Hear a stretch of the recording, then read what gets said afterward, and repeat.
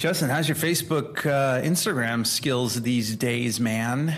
It's all depending on how much time I have. Yeah. I'm not a consistent Facebooker, and that's like a big gap in my game. But like when I'm up there, I can actually engage and do some audience building. But I just get stuck in the work, man. Really? Yeah. I actually, my Facebook game is dead now because I don't use that rotten platform anymore. But some people love it, and actually, some people make really good money doing Facebook ads and Instagram ads. And you know what? We have someone who can like fill us in because obviously there's a gap in my knowledge. And well, since you are one of Mark Zuckerberg's top fanboys, this will be a great interview. This is going to be good. That's right. So without any further ado, we will dissect the alien androids platform with our very special guest. Ladies and gentlemen, I'm Andros Sturgeon. And I am Justin Womack. And we are the Marketing Geeks. Marketing Geeks. All right. Welcome. Hey, we have a guest, man. And this guest... We do. Yeah, this guest has 25 years of experience in sales and marketing, and has the uncanny ability to take another company's mission, vision, and message and get it in front of the right people at the right time through authentic marketing. And we talk about authentic marketing, so I want to hear more about that. And this guest is also certified in all things related to Instagram and Facebook ads, and currently manages $4 million in ad spend. That can buy a lot of ping pong balls right there, and a lot of Royale with cheeses over in Holland. That's right. And she is also the co-host of the Social Media Marketing Happy Hour podcast. Ladies and gentlemen, Tracy Reuter. Woohoo! You guys are awesome. You're cracking me up over here. So glad to be here. Well, we're glad you're here too, man. Thank you so much for being on the show, and I'm actually thrilled because I hate on Facebook a lot, because you can listen to old episodes to understand why. But I actually would love to know a little bit of your expertise. So tell us, for our listeners who don't know you, why don't you tell us a little bit about yourself, what I haven't covered already? Yeah, gosh, whenever I hear somebody say with 25 years of sales and marketing, I feel like the grandma these days. I am not a millennial. Let's just put it that way. I hear you. Yeah, my gosh. But yeah, so I actually, it's a cool story for how I ended up getting in this and my background and all. I actually got my degree in marketing, but I almost didn't make it through college because I grew up in a factory town. My mom was a single parent raising me, couldn't afford college. And so my uncle's one of those quintessential success stories, comes from Greece, doesn't have, more than like $3 in his pocket, and ends up becoming a multimillionaire. And through being kind of a rich dad, poor dad situation, I really got to see the power of entrepreneurship. The coolest thing was, actually I have two situations with that really applies to what I do today. One is when I was like 5, he took me and my grandfather to this business. It actually was like a strip mall. And we went into this shop, and it was all under construction. And he started walking around and saying the oven's going to go here and the seats are going to go here. And then before I knew it, in front of my eyes, manifested this like pizza restaurant that ended up, I worked in it in high school, not in high school. I worked, quote unquote, like I'm a little kid, like 8, 9 years old, like helping. But it was really cool to see something from nothing, right? And then fast forward a few years later, I think I'm somewhere around 11, 12 years old. He takes my grandfather and I again to this huge, huge plot of land where it's all staked out. And he says, this building's going to go here and this building's going to go here. And he ended up becoming one of the biggest commercial developers in this one little tiny town in Cape Cod in Massachusetts. And Just out of curiosity, did he have like entrepreneur parents, or like did he have some sort of background? Is your uncle? Is that your dad's brother? Mom's brother? It's my mom's sister's husband. My mom's sister married him to keep him from being deported. Okay. Yes, yeah, he was going to be deported, and that's how he ended up, in my life. And no, he did. Well, I guess technically he did have entrepreneurial parents. They were peach farmers. Okay, that's loose, but yeah. loose, yeah. I think just a really ambitious, came for the American dream. And I didn't realize until just a few years ago, I was doing as entrepreneurs, right, we do these courses. There's a great course, Chris Smith, it's like, I think that's his name. It's the campfire effect. Anyway, he takes entrepreneurs through this process to really understand your background story and why you're wired and how you are. And I never really put two and two together until I realized, like, holy crap. Like, that's why I'm so good at seeing things before they happen, because he demonstrated it. And I connected this love of, marketing that I fell in love with years ago, with being able to serve these entrepreneurs who are taking risks. Because, let me tell you what, that man came here with nothing. And because he took risks, his life changed. My aunt's life changed. My cousins were Subway franchisee owners at 18. I didn't have that luxury, but he did pay for my college education. So I got a marketing degree because of him. And so, he is a, I don't know if this is an R-rated show or not, but he is a badass. Oh, it is. It's an R-rated show. Okay. Okay. This man is he's in his 70s now and going strong, and still thinks he can take over the world at any given moment. And it's just been I had an amazing opportunity to learn, just to see from the sidelines and up close from him. So, well, two things there. Number one, it shows the power of having a mentor, because you had a mentor from a young age, and like you hear Robert Kiyosaki's story, Rich Dad, Poor Dad, like that's a great example of proper mentorship versus maybe genial mentorship or your normal lineage. And also it's the kind of that, I listen to Gary Vaynerchuk a lot, and he talks about how like immigrants just have like a work ethic at a different level than most US born or, domestic. That's honestly, it's so true. That's the thing that drives me absolutely bonkers, is when there's this like rage against immigrants. It's like, man, look, first of all, immigrants have built, they are the American dream, number one. And number two, every human mind is a resource. We don't know where the next Stephen Hawking or Bill Gates is going to come from. And, one generation in, it can make amazing stuff happen.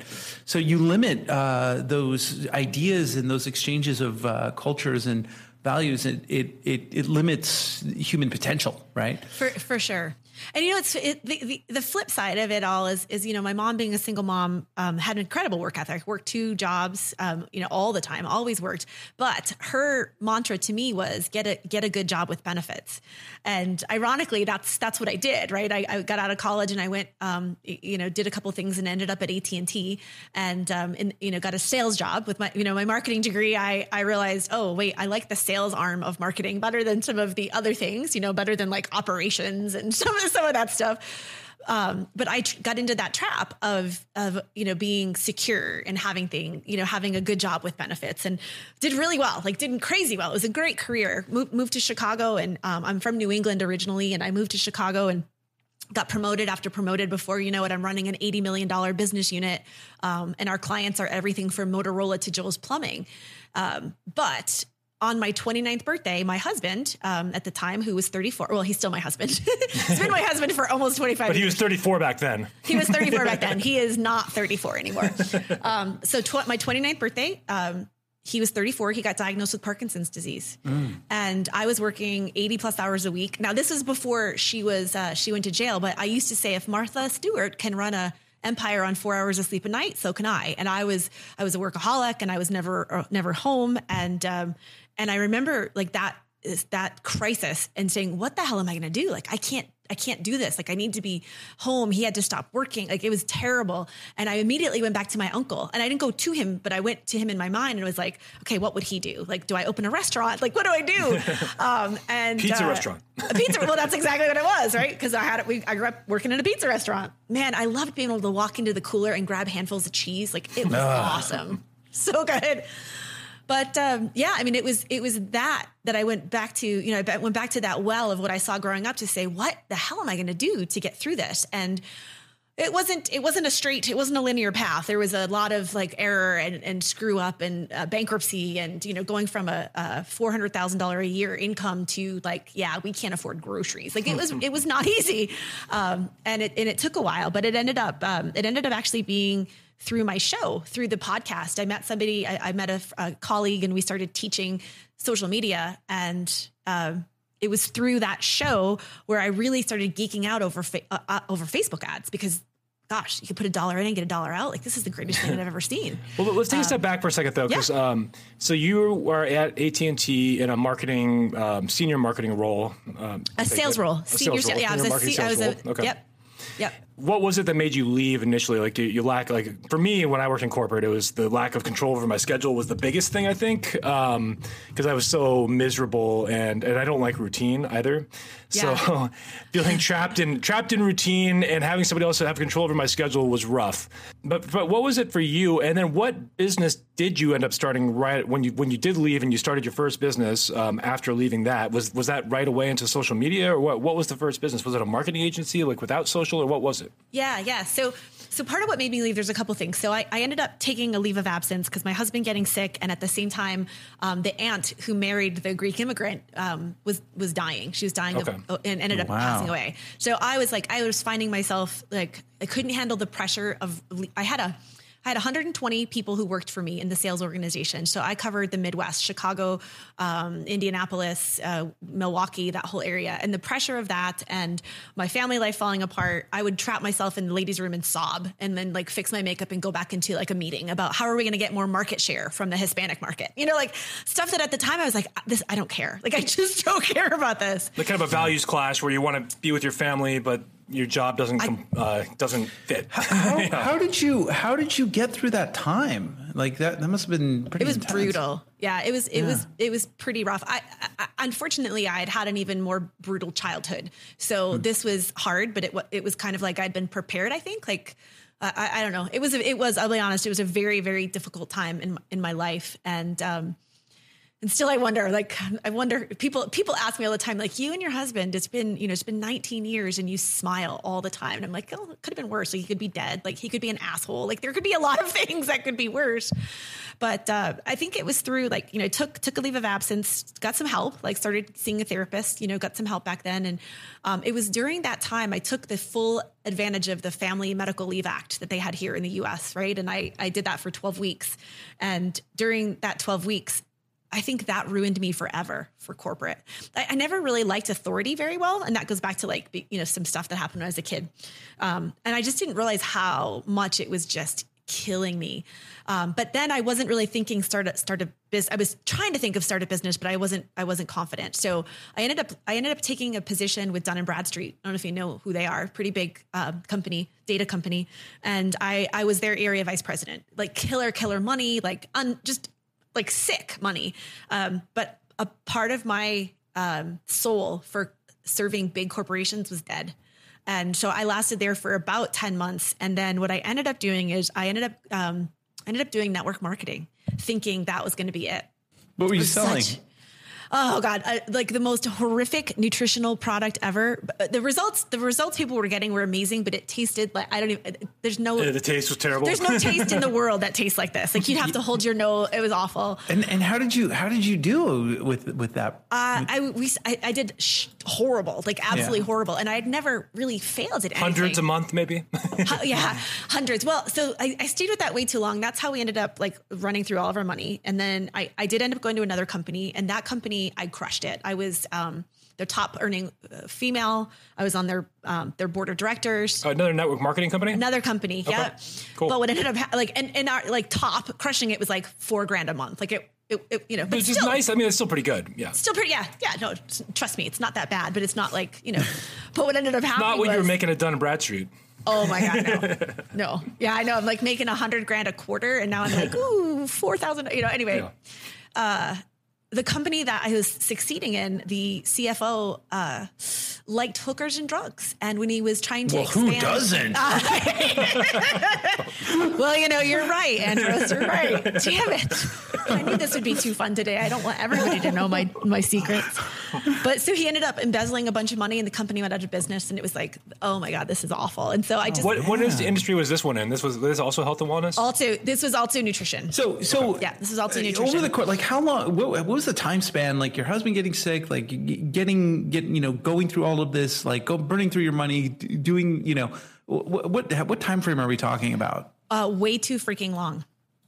Honestly, like I there was a piece of me back then that was so stubborn and prideful that I should have went and got a job because I was super skilled. Do you know what I mean? I was super talented and super skilled, but I was like, no, I will make this work.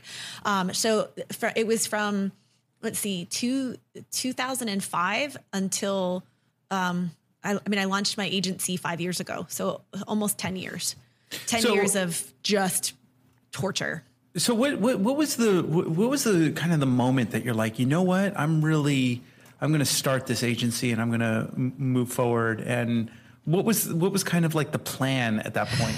Yeah. So that's kind of when the podcast, the social media marketing happy hour comes into play. At the time, I had been mentored by a really big JV marketer. Like he was really big into affiliate marketing, JV marketing. And Can you say his name by chance? I'm just curious. Lawrence Tam. Okay. Don't know, but I was curious. Yeah. I know some of them that are very into that. Yeah. So he's in that space and great guy, calls himself the Frugal Asian. He started making like $100K a month doing what he was doing, and he had no sales background. So he actually hired me to run business development for him. And I learned in exchange, I learned digital marketing. Like I learned everything. I learned SEO. I learned email. I learned everything. And so because of him, I started meeting some people in the space, and, I met my co-host for Social Media Marketing Happy Hour, and we just had this chemistry, and we were like, let's do something. So we started doing Google Hangouts, teaching different things, right? Everything from funnels to email marketing, and thinking, okay, like how can we monetize this? And we started the podcast. The podcast came after all the Google Hangouts and stuff. And originally we were trying to use it to recruit for network marketing. And so we launched the show and end up having 1 million downloads in 5 months. Oh, wow. Like crazy. Like now, when was this? This is this would have 5 been, years ago or more? This would have been 5 years, 2013, 2014. I lose track of time because the crazy thing is we went off the air for 3 years. Okay. And we've been back on since early this year. But so while we were doing all of that and teaching all that stuff, that's when I started to really get into the ad side, and I would talk about it on the show. And I started having a few people approach me saying, would you run my ads? And my co-host at the time, so we had started this business around the podcast, and we had created like 17 courses, and we started selling them and all that sort of stuff. She wanted nothing to do with done for you. She did not want relationships with people. She just wanted to sell stuff online and not talk to anybody. And I was very different. I'm like, God, going back to my uncle, right? Like, oh my gosh, these entrepreneurs are amazing. But they don't have time to know what I know. And so it kind of started. It wasn't a plan. I wish I could tell you. I wish to God I could say this was always my plan, but it was not. It was not my plan. I didn't want to start an agency, but all of a sudden, like I started getting these opportunities, and they were exciting, and they were good, and they were lucrative, and I was good at it. And crazy thing, because my life has never been smooth sailing. Right after I started the agency, I went into stage 3.5 adrenal failure, which is like pretty rough. I couldn't sleep. I was so incredibly sick. My doctor said, if you don't get your stress under control, you're going to die. And I was like, oh, okay. Like that's a pretty big wake up call when you already have a sick husband and like all the pressure's on you. And so here I am with this brand new agency. Basically, I'm a freelancer, right? Just me. But all I could do is like manage 12 hours a week. And so I did, and I did the best that I could. And, I started to get money was coming in, and then I started working more, and then I brought on a team member, and, and then it just started to snowball from there. But it was a crazy, crazy beginning. I have a couple questions for you. One, because you said in your first 5 months of the podcast, you hit 1 million downloads. Was there anything that you did there intentionally, or was that like a viral moment for you, or? Yes and yes. Yeah. Yes and yes. Yeah. So back then, you could do things that you can't do today, right? Like there were things that you could do, like with Twitter, you could hack some different things. And so it was actually, to me, it was a very simple tactic. I was a really good short copywriter. Like I could write headlines like crazy. So for every episode, I'd write like 5 to 10 different headlines, basically for every episode. And then we loaded them into what was it called? I don't remember. It's not even around anymore, but we loaded into the software and it would just tweet. It would tweet. Like if you go to my Twitter page, which I'm not active on it really anymore, like thousands and thousands and thousands of tweets, because we would tweet like every 5 minutes, a different episode. And so we drove crazy, crazy amounts of traffic to the show. And then the other piece is we did get highlighted in a couple of big publications, like entrepreneur.com wrote an article, and we were rated the #1 value-driven marketing podcast for entrepreneurs. Wow. In 2015. So now, okay. So after all this, you start the agency, and it's funny because I've had conversations about this where I think the majority of business owners don't want to talk to clients. They want everything to be automated. They want it all like this machine will take care of all that. I don't need to deal with it. But I do think that there has to be some sort of a medium there if you want to really scale. Yeah. I mean, there has to be some. There's going to be contact. Yeah. But okay, so you started taking on private clients. How big were these clients? Like, what industries were you serving early on? Were you targeting certain industries? Were you just taking who came to you? Tell me about that. Yeah. And like the size of the companies. So as a matter of fact, I've never actually run an ad for my own business, which is, I don't know if that's hypocritical or what, but everything's always come to me. I've done, a little bit of networking and hustling and things like that. But for the most part, we've been very fortunate. A word of mouth has built our company. So our very first client was an e-commerce brand. It was a monthly subscription box. It was a listener. It was a listener who loved us. And, I think the part, there's a lot of intimacy, right, with a podcast. You're in somebody's ears. So he trusted me. And I was, I think, we didn't stay together for super long. And I think part of that was because I was sick, and it was hard for me to keep up with it. But it was a really fun experience in the beginning, like really geeking out over like architecting this process, so it's not just like slapping up an ad, but like really being intentional about a strategy. So he was my first client. And then I started having a lot of info product clients because we knew, a lot of those people listened to us. And then over time, it's kind of grown. And it's funny because I've got a couple of pretty small clients, small meaning like 1 million maybe like a million, maybe. And then our biggest client does, there are privately held companies. So I'm not sure their recent numbers, but it's well over 500 million in sales. Wow. And they're going to do an IPO they're going to file an IPO this year. And that one's really fun. That's a really fun account to work in. Yeah. So more flexibility. Oh my gosh. Yeah. So what changes have you seen in the Facebook environment since you started doing this? I thought you were going to say since this morning. Yeah. Since the article came out this morning about Mark Zuckerberg visiting at the White House, which there was one this morning. Yeah. Was it really? Yeah. Oh, having a secret dinner with Peter Thiel, also one of my favorite Silicon Valley people of all time. Him and Donald Trump, and they all sat around talking about how they can steal another. I mean, how can we screw the Winklevoss twins again? Those poor guys. It is. I won't lie. Like, it terrifies me that my entire livelihood, my team's livelihood. I was telling a prospect the other day. They were asking me about, what do you do to keep your clients' accounts from being shut down? And I said, in 5 years, we've never had an account shut down. Like we're very much goody two shoes when it comes to following policy. Like we don't walk in gray areas. And I said, look, I'm just going to be really transparent with you. Like, it's important that we keep your account safe, but this is our livelihood. Every person that works for me, with the exception of one, pays their mortgage with our income. So it's more important. That's terrifying. It's terrifying. Because I mean, like there may come a point right? Where there's just a mass exodus of Facebook. It just turns into a ghost town. And but there will be the next thing, though, right? Yeah. So are you looking at any other platforms that might replace that possible eventuality?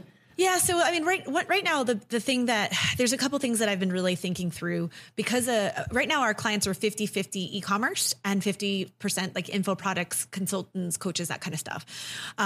And so we've been doing a lot with revenue optimization, like conversion rate optimization. How can we help that? Because that has nothing to do with traffic. We've been looking at that. So that's like back end funnels, like your back end, making sure like the buttons are right. Yeah, I mean simple things like I think what was I reading the other day? Something I could find the stat for you, but it's I have it right here. It's insane. There's a $213 billion opportunity cost in the U.S. alone because of marketing friction. So friction points. Explain that for a second. Pages. What do you mean by friction points? So, so I'm going to use it from an ad standpoint, right? So you see an ad, the message resonates with you, you click through, you're like, yeah, the sales page is good, you really, really like it. You're on your mobile phone because we're all on our mobile phone now. You're laying in bed at night. This actually happened to me and I did a video about this exact thing. You're like, yeah, you know what, I'm going to buy this. And you go through the whole process and you get to the end, you get to the checkout and they don't take any mobile pay.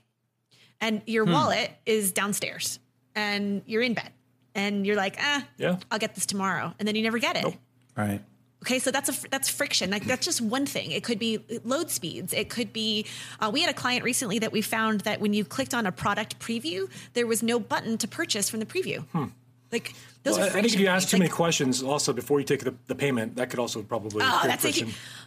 Our biggest client has an insane cart abandon rate that if they would and there's statistics that show if you require somebody to create an account before they purchase, it increases your abandoned cart rate by 24%.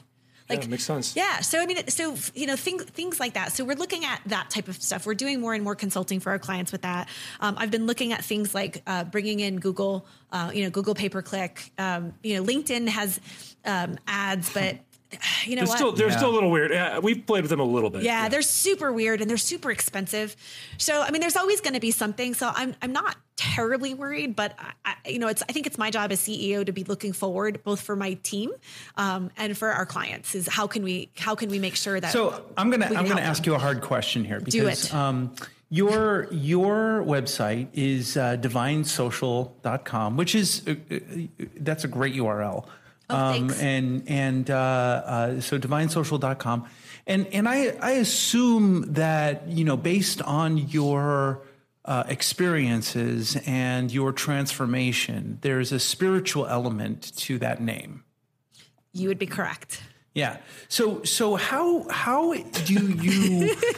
I think I know where this is going. All right. So how do you reconcile working with this evil fucking corporation? Giving money to them. I mean, I'll tell you how strongly I am against Facebook. The big client that I'm working with right now, they were breaking down where we're going to put their money for the next quarter, and they had an ungodly more money than I've ever dealt with it. It was just I'm like, you could build a hospital with this money, right? Yeah. And they're like, yeah, well, how do you want to divvy it? And at first I was like, well, Facebook, but then I was like, you know what? F these guys. I'm advising you guys not to give money to Facebook. How's that? And they were like, well, why not? And I just came up with some bullshit reason, but I'm at a point now where I can't find it in my conscience to give this, support this stupid, awful thing anymore. It's evil. So how do I reconcile that? How do you do it? How do you do it? Yeah, there's a lot of things in life these days that are hard to reconcile.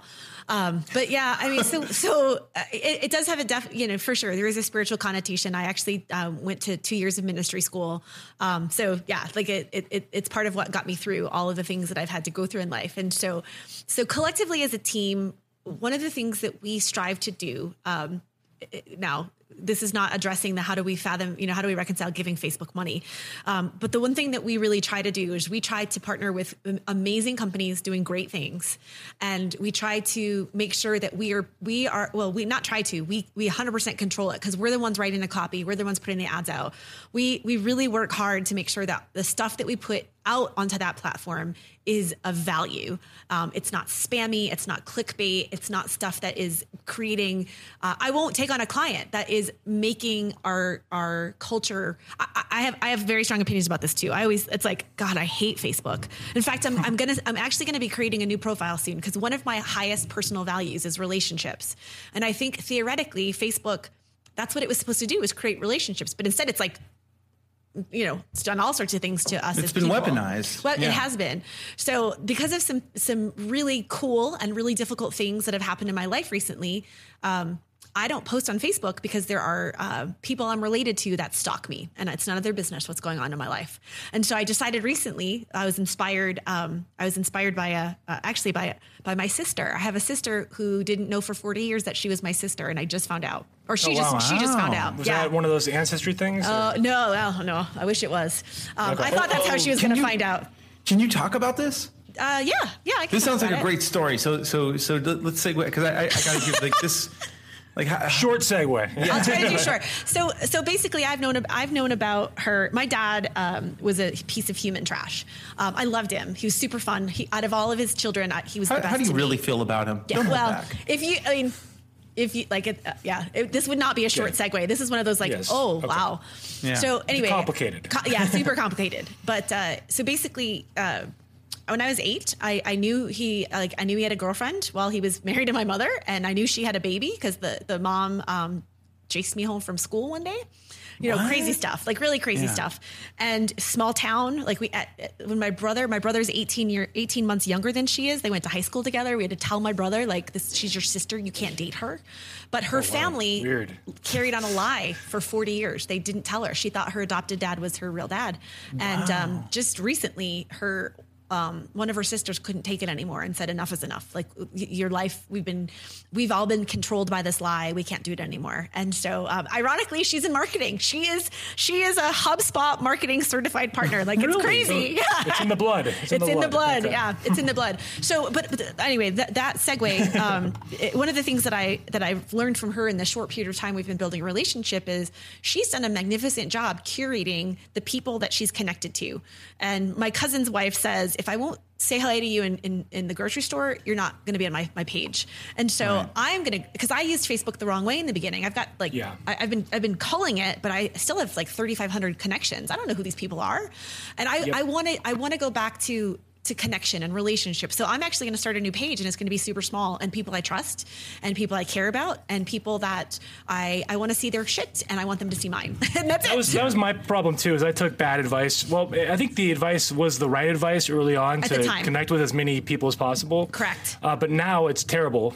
And now my engagement on Facebook is horrible because I have so many people that, we don't even know who they are. They don't know who I am, probably, or maybe they've heard the show once, something like that.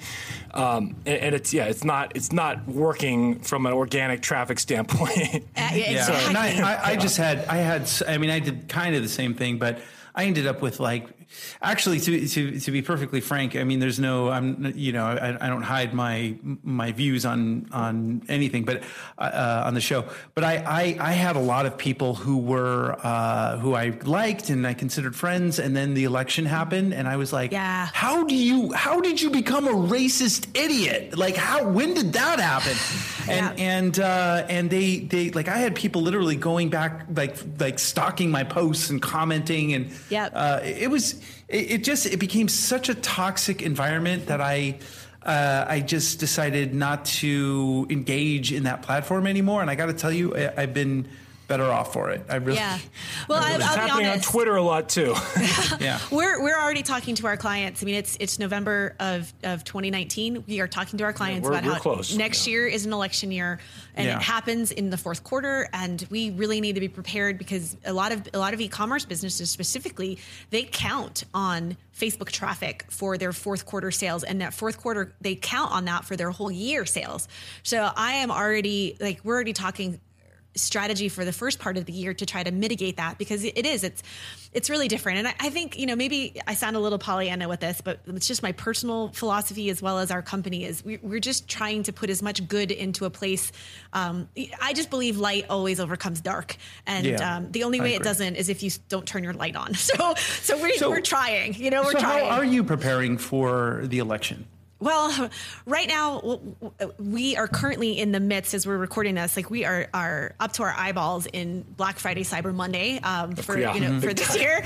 So right now, all we're doing is talking about it. Like we're making every client aware of it. And as soon as we get through Black Friday, Cyber Monday, holiday, all that, then I think what we're going to do is we're going to start having strategy sessions with every client and talking about what can we do first quarter, second quarter, that we can maybe shake things up that we don't normally do, that we can drive more sales. And actually, it kind of goes back to like our entire philosophy.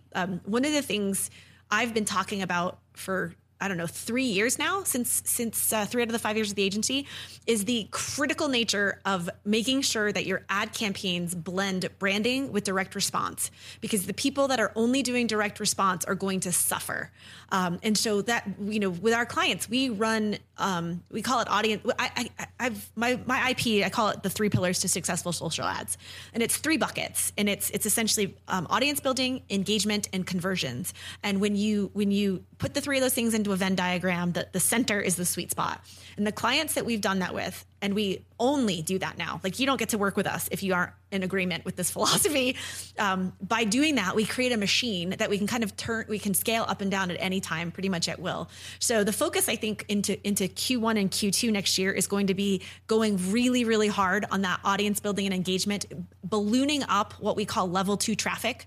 Level 2 traffic would be lukewarm traffic. So they go from cold to maybe they watched a video or they clicked through to a blog post or something like that.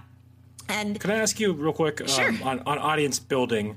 So for audience building, are you funneling people into a group? Are you talking page likes? Or page followers? Or are you talking getting them on the email list? Like what to you is qualifying as audience building? Because I imagine not friends, because anyone can get 5,000 friends on Facebook. That doesn't really mean anything. Yeah. Well, I mean, we're not doing anything with business. I mean, with personal pages anyway. But okay. So for us, audience building it's actually very broad. It's fans, it's new fans, because that actually does matter when it comes to ads, yeah. Right? Because you're a person who's a fan of your business page can see up to 4 ads per day. Everybody else can only see 2. So it does matter. So fans, and it's social proof when people look back at the page that's running the ad, and if they have like 2 likes, it's that's not a very yeah. popular page. Correct. Yeah. But that's actually, so fans is the least important of all of the things that we're focusing on. We place a heavy emphasis on video viewers because we can actually build audiences of people who watch certain percentages of videos. Mm-hmm. That's one. It could be link clicks to specific content. So it's typically top of funnel content. That's usually part of it. And then people who engage. They engage with your page. They engage with your post.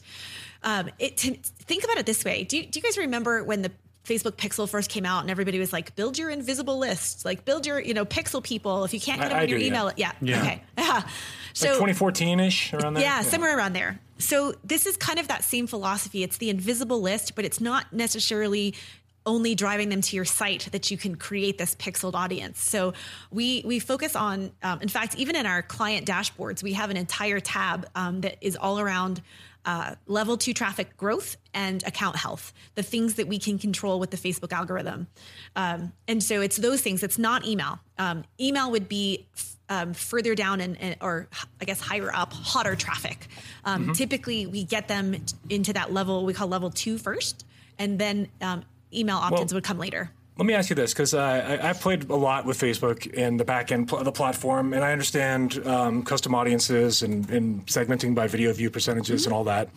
Do you do a lot of multi-step campaigns, meaning like step 1 is I'm going to release a video and I'm going to run an ad for video views just to build a custom audience. Yes. And then step 2 is now I'm going to use that audience and run that to a landing page, top of funnel thing. Or is that kind of like what you're doing, or what? Yeah. So we're essentially, what we're doing is we are architecting out advertising funnels. So everyone knows what a funnel is, right? Sales. And if you're in marketing, you know what a sales funnel is. We're architecting out advertising funnels, and I've got so many case studies where if we create this. Now, there's a key to all this. the steps have to be congruent. And this is like common sense, but you'd be surprised at how many people miss this. Even my own coaching clients miss this. The steps have to be congruent, right? So good old Stephen Covey with the 7 Habits of Highly Effective People, begin with the end in mind. And then work your way back with the types of information that people would need. We're really, really heavy on using the customer journey framework, so from awareness to interest. Is it Russell Brunson's, or is that? No, this is like before Russell Brunson was born. No, I mean, this is like legit, like this is legit marketing customer journey stuff, So funny. Yeah, okay. In digital marketing, like we think people like Ryan Deiss and Russell Brunson. He did a good job of branding it as their own, but it's not his. Yeah. No, it's not his. This is like back in, the late 80s, early 90s when I was in college. Like this stuff was around for a while. So even before that, So we're thinking about what types of content do we put in front of those people at the different stages that they're at to help them go to the next step. And so that is essentially what we're doing. And what we find is that when we start to run conversion campaigns to recently engaged traffic we've engaged with something of value, something that's congruent, typically it's a third to a half of the conversion cost. Now you have to add in what you paid to get them to that point, but it's usually a fraction of if you went straight to cold. And what are the conversions that you're running? What kind of conversions?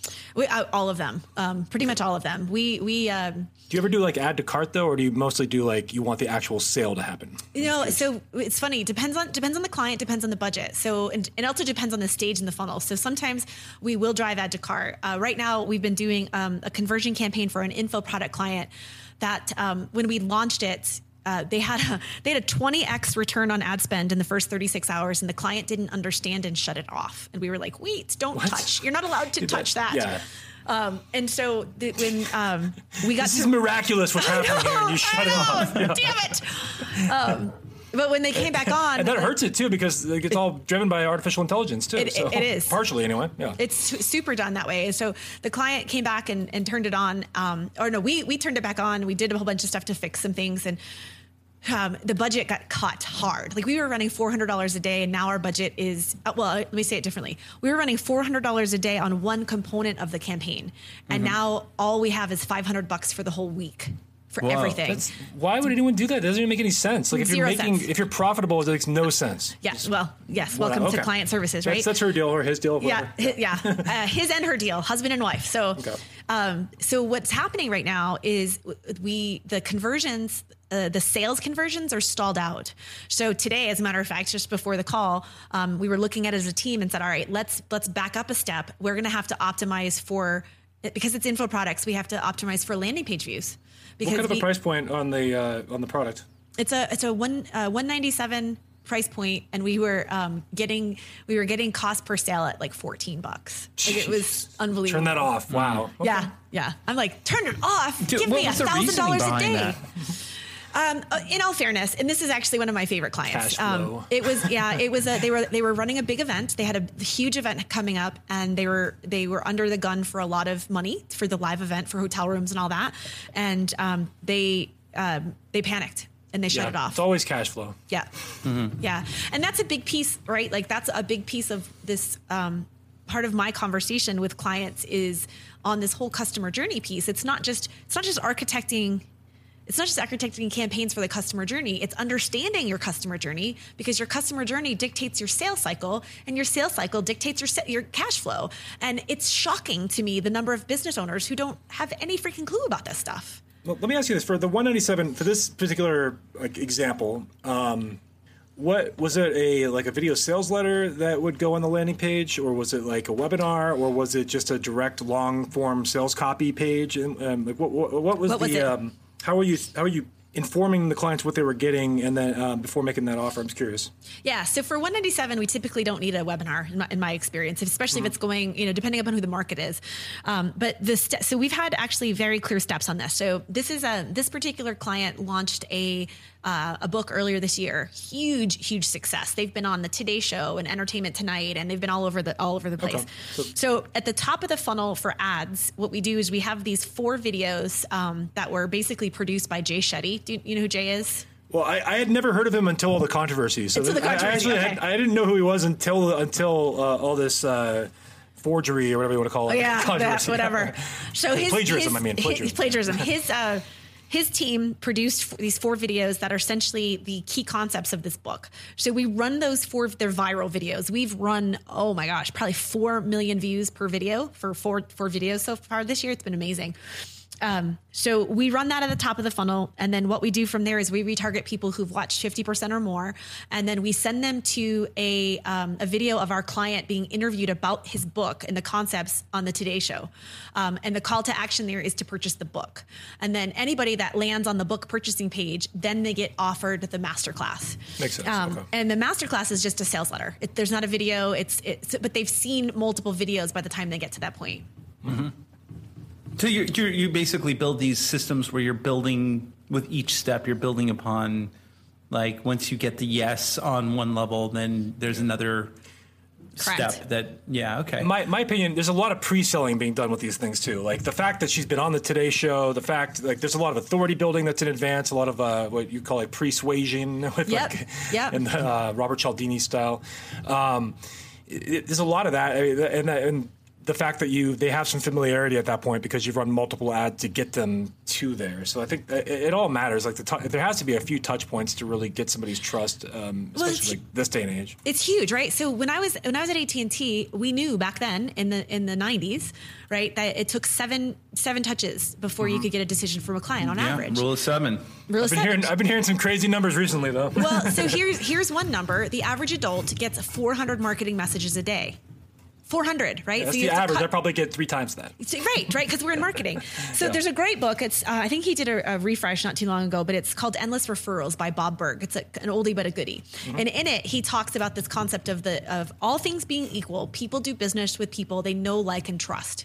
And so I took that concept, right, and my whole concept of this sales cycle and all of that kind of thing, and said, all right, look, it's not just know, like, and trust. Because think about this, right? It's the middle of the night. I'm in Colorado, so the heat goes out. Now, in the middle of the night, at the zero moment of truth, who am I going to call? Am I going to call the person that I never hear from, but I love them and they're a great human being and I totally forgot what they do for a living? Or am I going to call the person that's been direct mailing me and they've been in my newsfeed and they sent me a magnet on my refrigerator?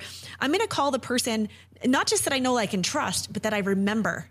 And that's the key. And that's what most people are, when you combine the two, if you can combine the know, like, and trust by providing with top of mind, that's why I think our clients are crushing it on Facebook, because we're using all of those things together and not just slapping up a conversion campaign to try to generate leads. Okay. And now, ignoring the controversy for now, are you running any traffic on Instagram too? Are you running paid ads on Instagram also, or is everything exclusively Facebook? Are you what about like splits in terms of desktop, mobile? Have you played with anything there? Yes. Yeah, I got a lot of data on that. And even like iOS versus Android operating systems, those kind of things. Yep. Yeah. So we've got some killer reporting.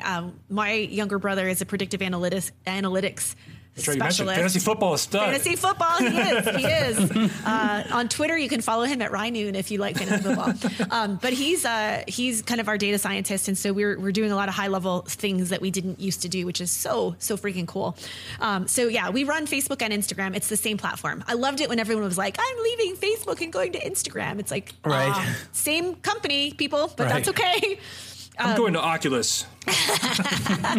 I'm going to do WhatsApp. Oh, wait. So we're still personally finding that even with e-com, Instagram is more expensive. It's not really there yet. Instagram is an excellent place for people to discover brands, but it's not going to get the cost that you're going to see on Facebook. The other thing that I'm seeing across all of our clients is it used to be that people would just start the process on mobile and then they'd finish the process on desktop. Mm-hmm. That is not happening. It's starting and finishing on mobile. It's insane. It's absolutely insane. It is even funny because I'm seeing that when we break out our numbers, you've got desktop, Facebook app, and then Facebook mobile app. And the mobile app is basically using a Chrome browser or something on your phone or something and accessing Facebook that way.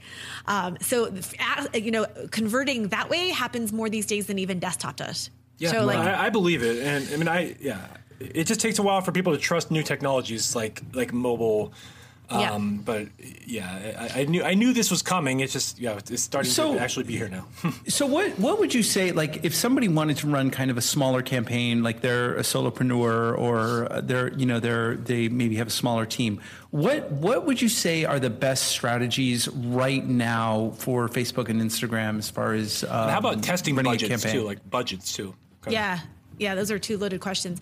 All right, so it depends on what your budget is, right? Okay, so if you are on a shoestring budget and you want to dip your toe in and you want to start getting some momentum, I think my opinion is the best place to start is to create a video ad, create some kind of video content that is highly, highly valuable. So Gary V, right? The jab, jab, jab, right hook. Like give your best stuff, and create.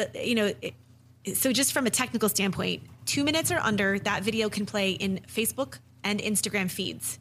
However, some of our best performing ads are 6, 7, 8 minutes. We had one video that was 49 minutes, and the client made I think it was $89,000 on that one 49-minute video. So create a video that is, if you were to meet your perfect prospect, what's their biggest pain that you can solve it. And at the end of it, have a really soft call to action, and then run it as a video view campaign and use it to test audiences and just get it in front of as many people as you possibly can. Like if you're on a shoestring budget, you got $5 a day, like that's all you can do. That's what I would say. If you have more than that, then what I would suggest is you're running something like that along with a conversion campaign. When we first were like working out the kinks on this process that we have, we made the mistake with one client who said they had an unlimited budget, and when trusting them, we trusted. Well, I actually knew her personally, which was super heartbreaking in the end. So what we did is we built out our strategy from the top down, and what happened was she ran out of money.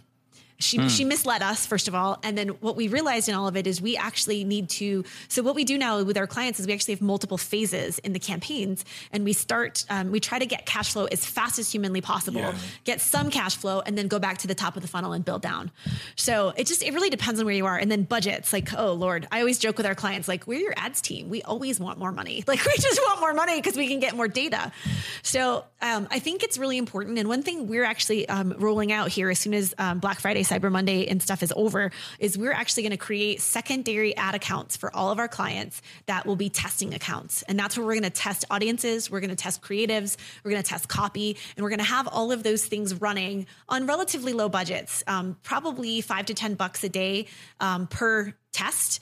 And so they're always running in the background. And so when we start to have ad blindness or we have to, refresh creative, we have the data somewhere else that we can just move over into the main account. I have a couple more questions for you, and these are probably pretty high level for most people, but they're relevant. They can catch up later and figure it out.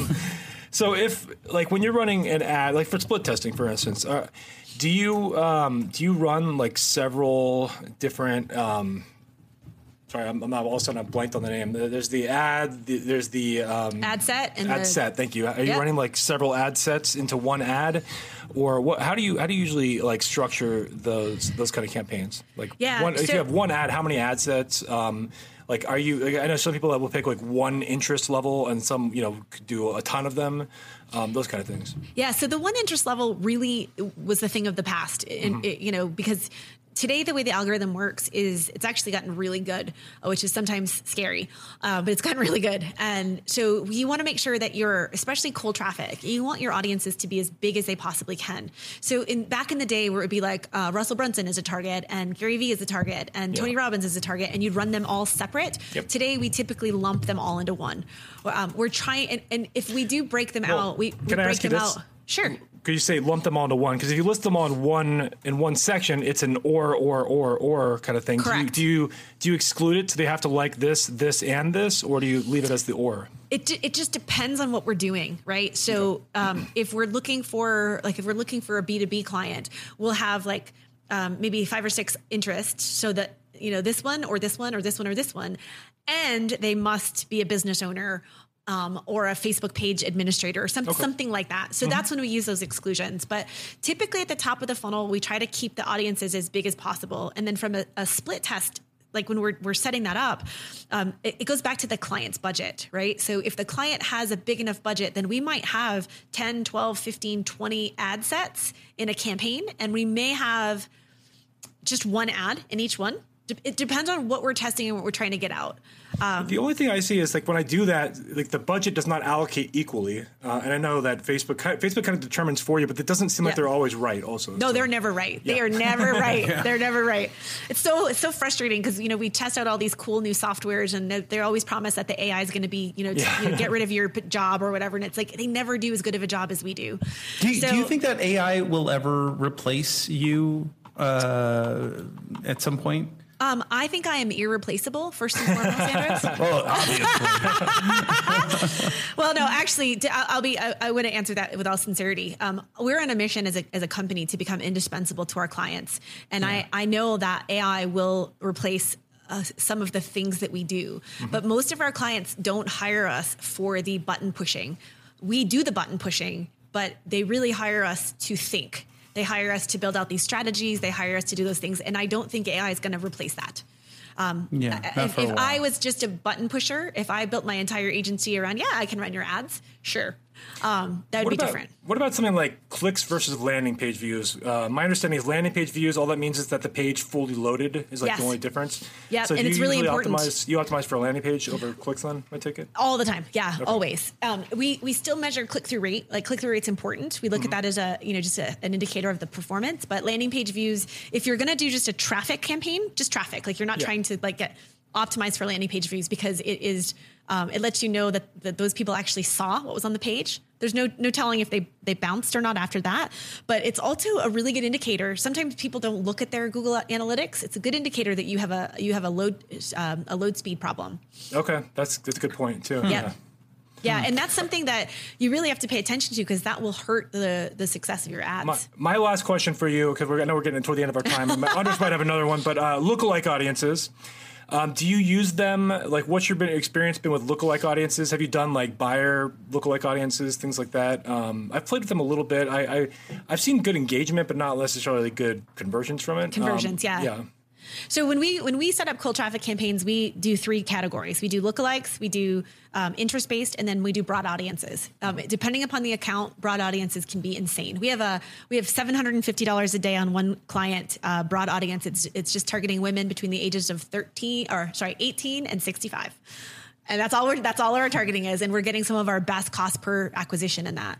Lookalikes can be really, really great. And I think they're incredibly important if you're going to try to scale. And it's really, the crazy part about lookalikes is there's no rhyme or reason to which percentage and which lookalikes. You might find that your lookalikes of your fans convert better than lookalikes of your purchasers. I wish I understood why. I don't, sometimes, it's a science and an art what I do. I don't understand all of it. We just do a lot of it, so we start to figure it out. And you test it all. You try it all. And we test it all. Yeah. Everything in our world is like, I don't know, let's test it.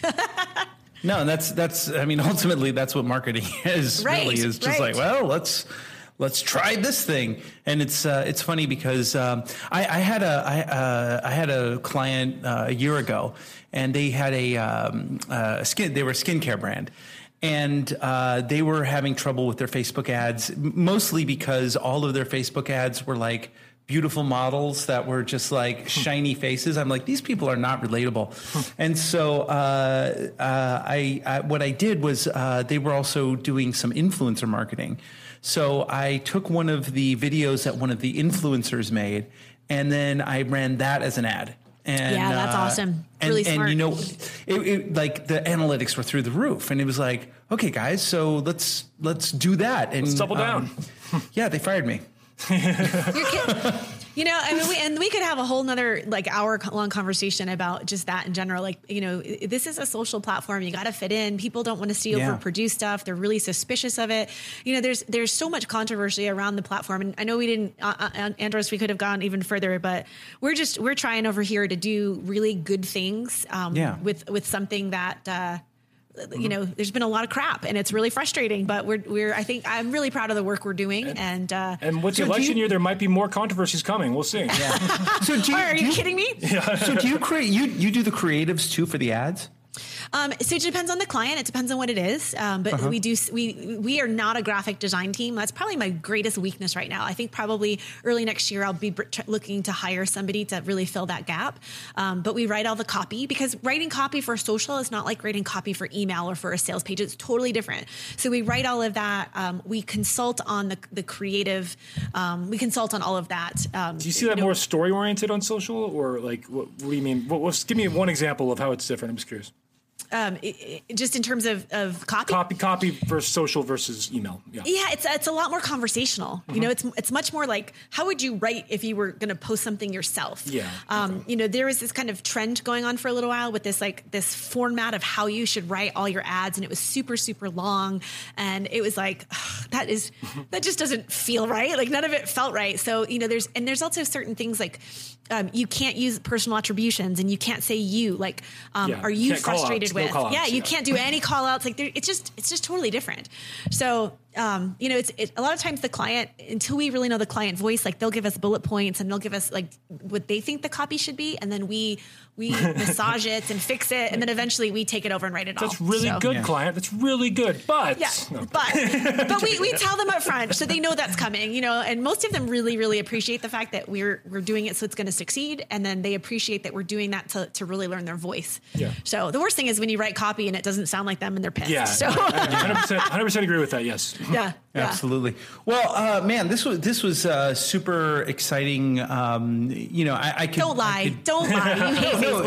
It is, because because I am now disconnecting from the platform. There's a lot that I don't miss know out on and stuff. There's other stuff I would love to ask you about, you know, how to get people, convert people, you know, not only with their ads, but how do you recommend people do what they do when they get to a landing page? Like, what you recommend is there, and also just more the structure of the funnel, and also authenticity. Like, your business, according to your own bio, is really about having authentic marketing, and I want to find out more about that. Will you come back on the show? We would love to. I was going to just say, you should have me back on. Yeah. I'd love to. Yeah, we didn't get into the authentic stuff. That was a whole thing we were going to cover too. Yeah. Sorry, we had so many interesting things to talk about. Well, this is great, but since we are the marketing geeks, we want to find out. Well, wait, before that, Andres, let's give her a chance to plug the website. Yeah. So let's plug the website. So go ahead, Tracy. Yeah. Okay. So I've got a mini course. It's a free course. It talks about our 3 pillars. It's the strategy of it. So you can get that and connect with me on all the social platforms. If you go to divinesocial.com/marketing geeks.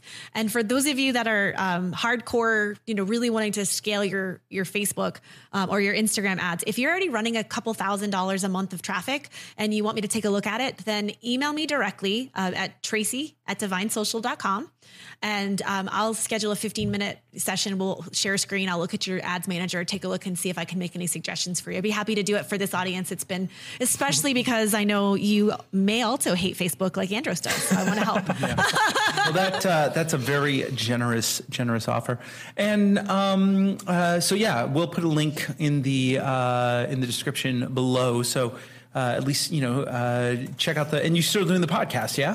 Yeah, show's still there. Yeah, check us out too. If you want a little bit of nonsense between my co-host Don and I, we do get to business, but sometimes, oh Lord, you have no idea how we might start a show. And what was the name of that show again? It's the Social Media Marketing Happy Hour. Social Media Marketing Happy Hour. Okay. Awesome. Well, man, thank you so much for doing this. Now, before you go, we always like to geek out on, you know, find out what other people are geeking out about. So, what are you geeky about right now? Movie, TV show, book, hobby? Oh my gosh! What are you most geeky about right now? I'm like, because of the whole thing with my sister, I'm pretty geeky about, I've been doing a lot of Ancestry.com stuff. It's ironic, finding that out. I was in Florida with my Nana, who's 93, and her sister, who's 95. And so I had my Ancestry dashboard up, asking them questions, filling it out. So I'm pretty, outside of business, I'm pretty geeky about that at the current moment. That's great. That's great. Well, I want to find out more about that story, because that sounds fascinating. It's crazy. Justin, what are you geeky about right now, man? Well, if you love Mark Zuckerberg, then I think you really love. Which I do. Come on, I we think all you're do. really going to love this TV show. I told you about it last episode too. I think there's a show called Succession on HBO, which is about like corporate greed and a bunch of family members backstabbing each other, trying to take over the company that their dad ran. The dad has a stroke in the first episode, and so everybody sees an opening and they're all gunning for it. Unfortunately, the dad does not die, but it makes for great television. So it's a great show. That and then our prior guest Chase Hughes. I've got his book, The Ellipsis Manual. So I'm trying to work through that and get better at reading human behavior. So we'll see. I thought you were going to say you were just getting better at reading, like Oh yeah, start that with too. Reading with your son's like ABC book, Dr. Seuss. Yeah. maybe there. I'm currently watching the impeachment hearings, and that's it's riveting. It's Can't miss riveting. TV.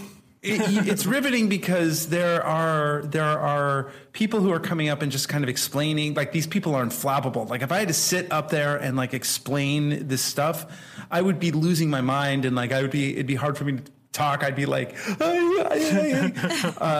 and so you have basically like these people who are career, politicians talking about what happened, and then you have you just have banana heads. Like there's banana heads.